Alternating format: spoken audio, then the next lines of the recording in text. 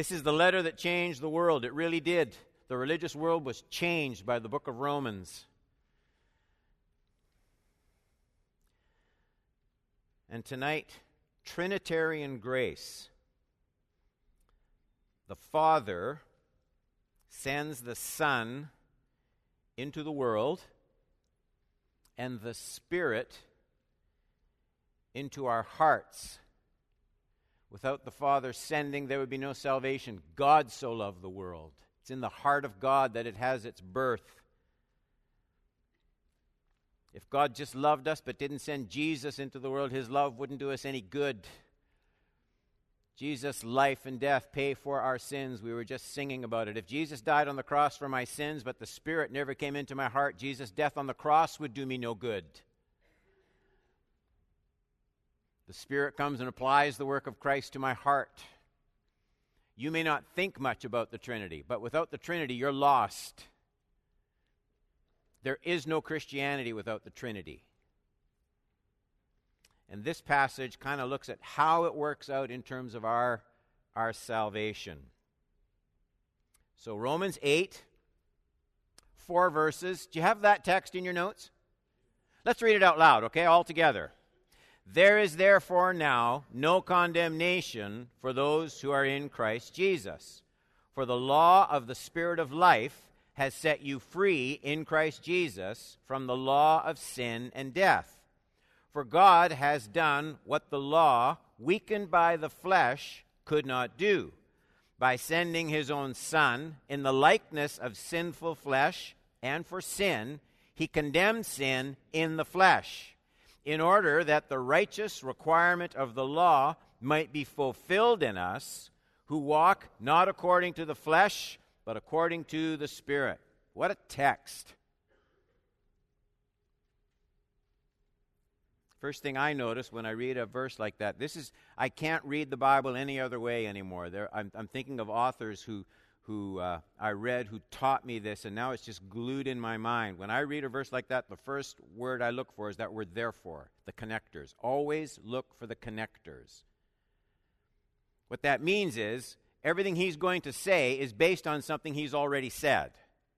There is now, therefore, no condemnation. So he's going to go back to something that he's been referring to that leads him to this conclusion. They link up with Paul's teaching in Romans chapter 7. That's what Paul means when he says there is therefore now no condemnation. So because of what I've already said, in view of what we've just studied, there is now no condemnation. So there's some previous reason for what Paul is saying in these verses from Romans chapter 8. But it's not the whole of chapter 7 he's referring back to. He's really expanding on those first 6 verses of Romans chapter 7. We studied them last week, actually 2 weeks ago.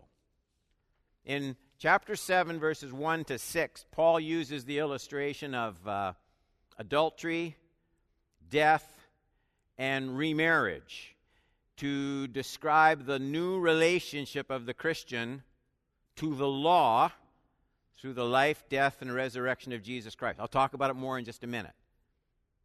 Now in chapter 8, Paul wants to explain how those who are in Christ, that's us, those who are in Christ are freed from the condemnation of the law. And they're enabled. There's 2 points he wants to make. That's the first point. We're freed from the condemnation of the law. That's point number 1. And then secondly, we're enabled by the power of a new living relationship to Christ through the Spirit to become more alive unto God than we ever were before. That's the second point. So those 2 points are what we're going to look at tonight. Point number 1. And I want to analyze this a bit. You don't analyze Psalm 23. You don't analyze John 15. You don't analyze the Lord's Prayer. You just soak up. But when you come to passages like this, the Holy Spirit has done it in such a way that He's calling us to follow a train of thought. So here's the first point. Through Christ's sinless life and sacrificial death, the Christian is free from the condemnation of the law right now. Look at that first verse. Therefore, there is now no condemnation for those who are in Christ Jesus. I think it's important to look at what Paul is saying and what he isn't saying. He's not saying we are experientially perfectly righteous right now, sin-free. I mean, Romans 7 is not being ignored in those first words of Romans chapter 8. There are still struggles. There's still failures for which I mourn and repent. The issue isn't sinlessness. The issue is condemnation. So the dominating power of the law's just condemnation of my sin, it's not removed because of my righteousness. Here's the important point. It's not removed because of my righteousness. It's removed because of Christ's righteousness. Paul picks up those words twice in verses 1 and 2. In Christ Jesus. No condemnation to those who are in Christ Jesus.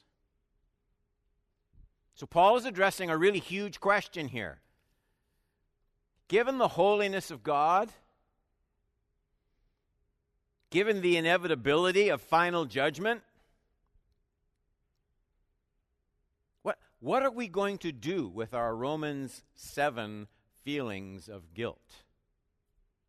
What are we going to do with that? How shall we face what we know to be true of our inner thoughts, our inner attitudes? I mean, the only hope we have is that we are no more tied to the guilt and condemnation of the law than, and here's the Romans 7, 1-6, we're no more tied to the guilt and condemnation of the law than a wife is guilty of adultery when she marries someone else after her husband dies. That's what Paul's saying in those first 6 verses of Romans 7.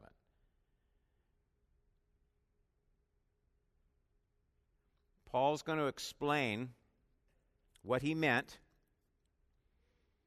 in Romans 7:4 when he described us as being joined to Christ as our new spouse. That's what he says in that opening part of Romans 7. That's the illustration he's using. We're joined to Christ like as our new spouse. That's the key to everything. So my only hope is to know from divine revelation the potency of the last part of verse 3 in chapter 8. So, by sending his own Son in the likeness of sinful flesh, and for sin, he condemned sin in the flesh. What is that about? What is that all about?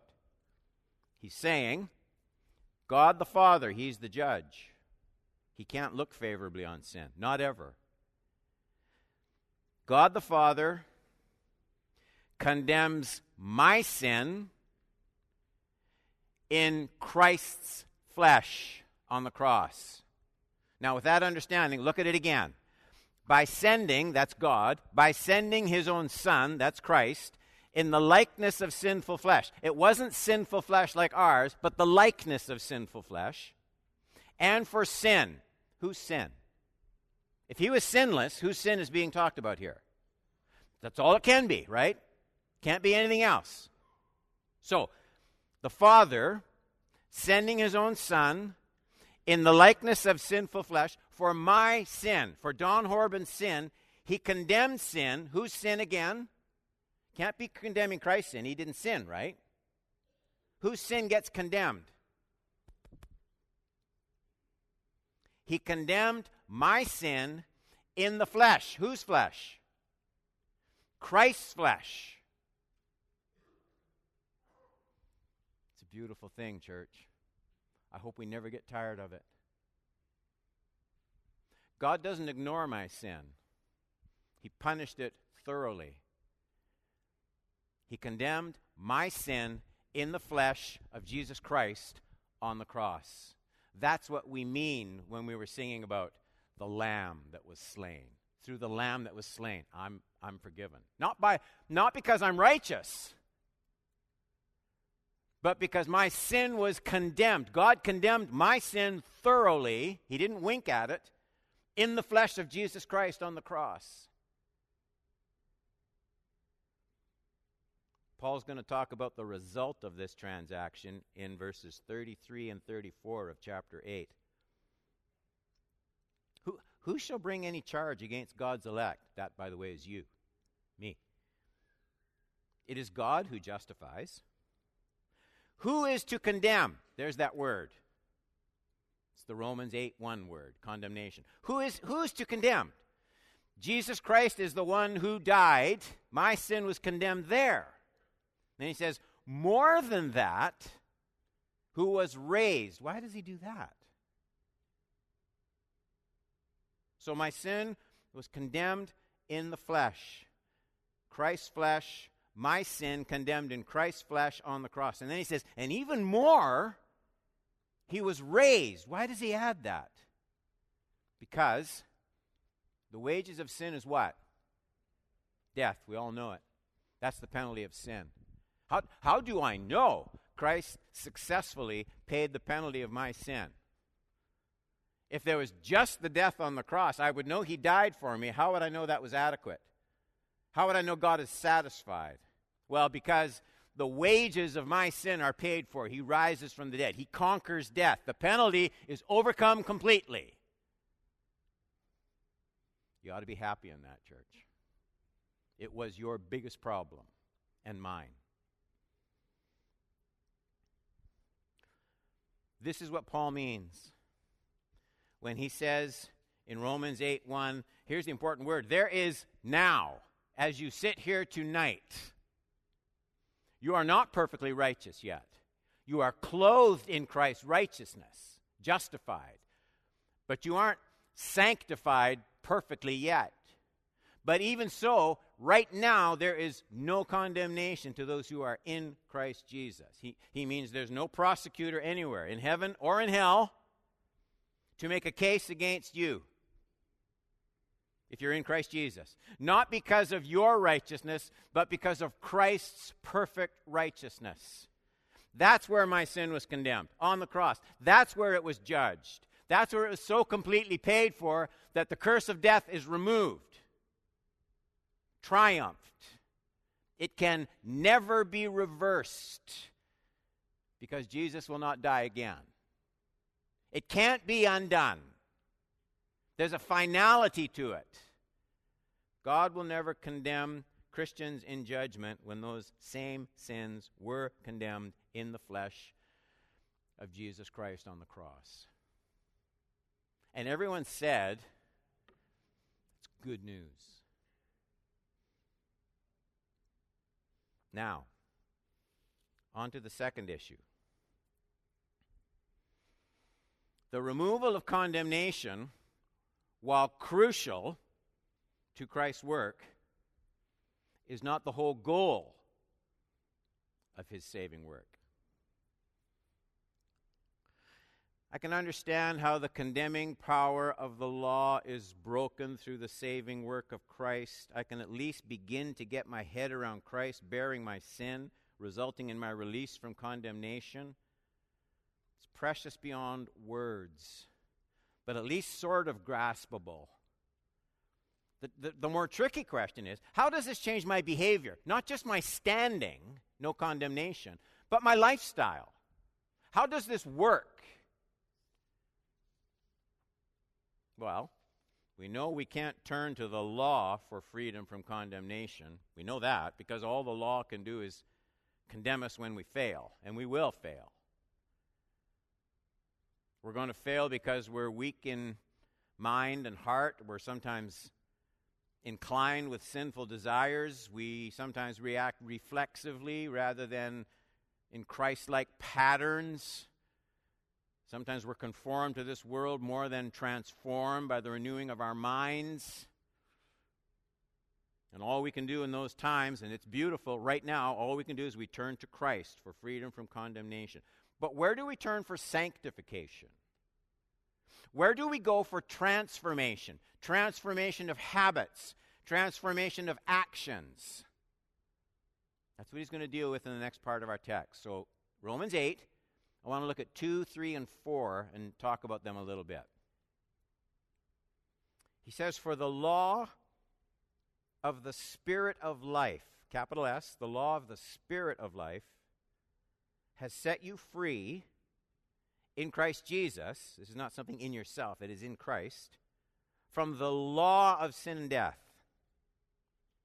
For God has done what the law, weakened by the flesh, could not do.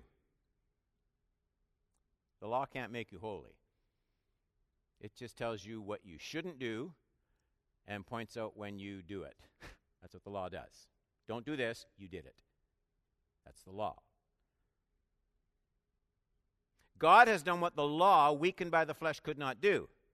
So by sending his own Son in the likeness of sinful flesh, and for sin, he condemned sin in the flesh. All right, we looked at that. In order that the righteous requirement of the law might be fulfilled in us, who walked not according to the flesh, but according to the Spirit. I want to deal with two issues. Simply put, how can Paul say we have been set free from the law of sin and death? That's first. Second, how does the law of the Spirit of life accomplish this freedom for us? Those are the two questions. So here's the first one.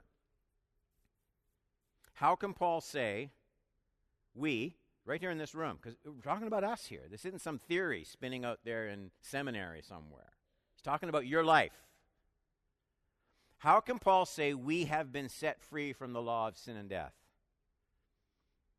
And if you think that's a simple issue, let me put it differently. How can we be said to be set free from the law of sin and death when Paul has just described this experience in Romans 7? For I delight in the law of God in my inner being, but I see in my members there's another law, waging war against the law of my mind and taking me captive to the law of sin that dwells in my members. So, do you see what I'm asking? How, if that's true, Romans 7, 22 and 23, in what sense, really, can Paul say we've been set free from the law of sin and death? The law of the Spirit of life, Romans 8, 2, has set you free in Christ Jesus from the law of sin and death. So what kind of freedom is he talking about? Do we struggle with sin or not? It's a pretty basic question, isn't it? And the answer, I think, is this. The answer is we are, through the Holy Spirit of God, we have been set free, not from struggle. We have been set free to struggle with sin. You see, Paul describes what my mind, what your mind was like before we came to Christ. Here's what he says about it. It's in Romans 1. For the wrath of God is revealed from heaven against all ungodliness and unrighteousness of men, who by their unrighteousness suppress the truth. That's in 18. 22, claiming to be wise, they became fools. 24, therefore God gave them up. God gave them up in the lusts of their hearts to impurity. Now, those verses do not describe any struggle against sin. They describe a resistance against God. So here's a person moving in only one direction. Here's a person ruled by rebellion against God. But Christ comes. My sin is paid for, condemned in the flesh of Christ on the cross. The Holy Spirit comes and works in my heart. Something new is happening in Don Horban now. It wasn't there before. No, I'm not made perfect, not yet. But I am now set against the kind of sins I used to cherish. That's what the Holy Spirit does. The eyes of my heart have been enlightened, Paul says. It's a very complex process that Paul describes in Romans 7, 20, 21, and 22. He says, now if I do what I do not want, it is no longer I who do it, but sin that dwells in me. So I find it to be a law that when I want to do right, evil lies close at hand. 22, for I delight in the law of God in my inner being. In other words, in Christ, we are set free in gratitude to rise up against indwelling sin in a way we never could before. We are made anxious to struggle with its former dominance that we used to just accept. So, in answer to our first question, yes, we are free from the old dominance of sin, but it's not a passive freedom.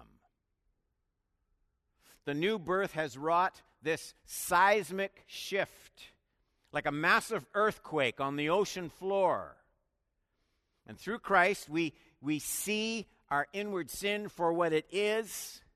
It isn't just the breaking of a law, it's the breaking of a father's heart. And we love him, so we grieve over sin. We see our inward sin now as an enemy to be overtaken. We never saw it that way before. We may have been disappointed in the kind of person we were. Oh, I wish I was a better person. That has nothing to do with Christianity. Atheists want to be better people.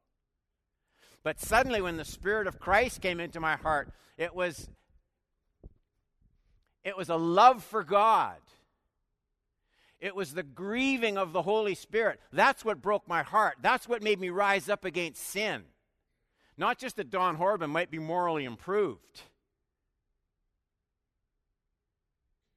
but that my life would bring glory to God, who did so much for me on the cross, condemned my sin in the flesh of Christ on the cross. And it doesn't just bring a clean slate. It does do that. But it brings a motive of love and gratitude that I didn't have before. So on to our second question, I said. How does the Spirit of life set us free from the law of sin and death? And Paul's point here, I think, is quite simple, but really profound. The law cannot set us free from sin because the law can't change our nature. That's it. The law cannot remove our inclination to love other things more than we love God. That's it. The law cannot remove our inclination to love other things more than we love God. But the death of Christ on the cross can change our affections, restructure them, reorder them. The law only causes us to resent God because it points out all the parts of our lives that don't line up with His will. So far from helping us to love God, the law causes us to resent Him. That's what Paul means. That's what Paul means in Romans 5:20, where he says, now the law came to increase the trespass.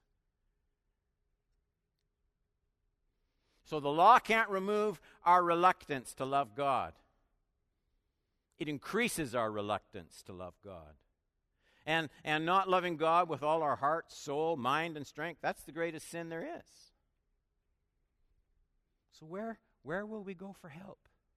Where will we go for help? How can we love our enemies instead of being angry with them? How can we treasure God more than we treasure wealth? How can we be Christ-like when we might be married to an ungodly spouse? Clearly, just knowing what we're supposed to do, that's not enough. Paul points to the Spirit of life, the indwelling Holy Spirit. That's what he does in verses 2, 3, and 4. For the law of the Spirit of life, see it? Has set you free in Christ Jesus from the law of sin and death. For God has done what the law, weakened by the flesh, could not do. By sending his own Son in the likeness of sinful flesh, and for sin, he condemned sin in the flesh,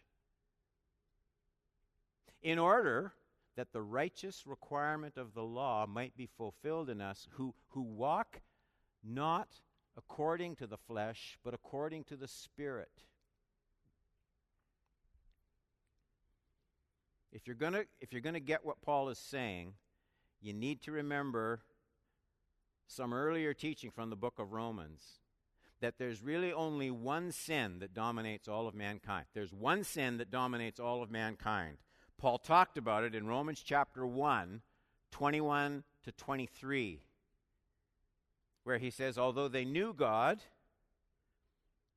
they did not honor him as God or give thanks to him.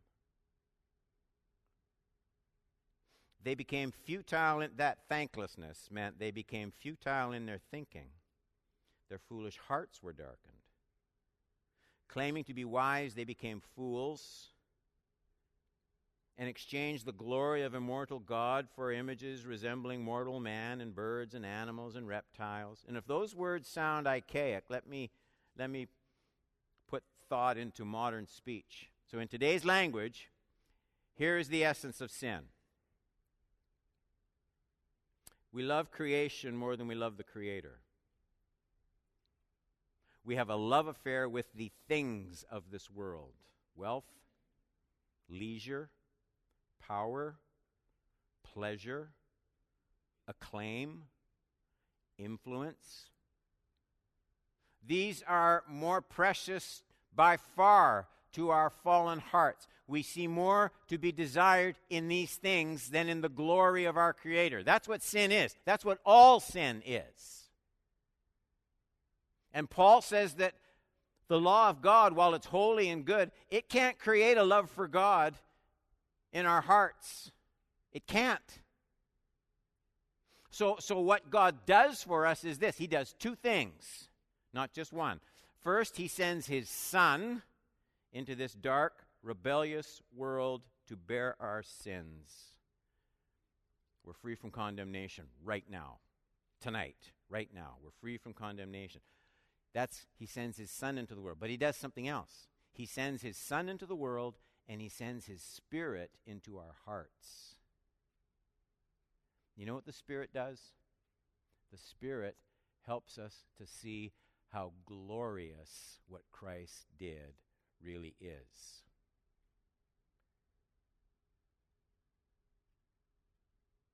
He motivates love that moves way above the law. This is done over and over again in the Bible. I wasn't planning on doing this. Paul does exactly the same thing in verses that everybody quotes. Romans 12, 1 and 2. Have you ever noticed those famous verses about the renewing of the mind and all? You ever notice how they start? What is the fuel for this renewed mind, this transformed character? I appeal to you, therefore, brothers, by the mercies of God.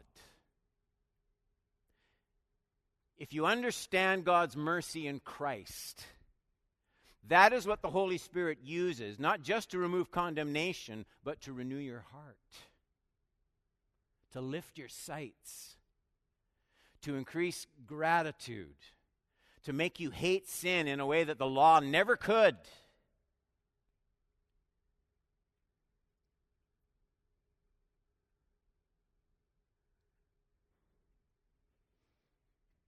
He releases love for himself in our hearts. That's what Paul meant when he said in 8:15, you didn't receive the spirit of slavery to fall back into fear. That's what the law does. But you received the Spirit of adoption as sons, by whom we cry, Abba, Father. That's the work of the Holy Spirit. He turns our hearts to God as Father rather than to the law for instruction. A love-releasing work. In order that, 8:4, that the righteous requirement of the law might be fulfilled in us, who walk not according to the flesh, but according to the Spirit. God didn't save you just to take you to heaven. You were saved in order that, 8:4, in order that the beauty of righteousness might be displayed for all to see, that people would see your good deeds and they would glorify your Father in heaven. So the whole Trinity is involved in your salvation. And there's no part of it that can be left out. No part of it that can be left out. God is the sender. It's His love that initiates everything. He sends His Son into the world in the likeness of sinful flesh, so that my sin is condemned in the flesh of Jesus. It's fully paid for in the flesh of Jesus. But God refuses, knowing my weakness, God refuses to leave that at a doctrinal level. What He does, after sending His Son into the world, He sends His Spirit into my heart. And what the Spirit does is He warms my heart to that. I see beauty in it. It draws my heart out in love, not to the keeping of a code. The law gets fulfilled. The law gets fulfilled in my life incidentally as the Spirit helps me to live lovingly toward Christ. And when that happens, it won't be a matter of just not murdering. It'll be like Jesus said in the Sermon on the Mount, I deal with the anger too. All of the things that pollute the heart, even if they don't reach outward action, those things will grieve my heart because I see what Christ did for me on the cross. We sing it, don't we? Love so amazing, so divine, say the rest, demands my soul, my life, my all. But it's not a law demand. It's a wooing demand. It's a drawing demand. And there's freedom and joy there. And holiness to boot.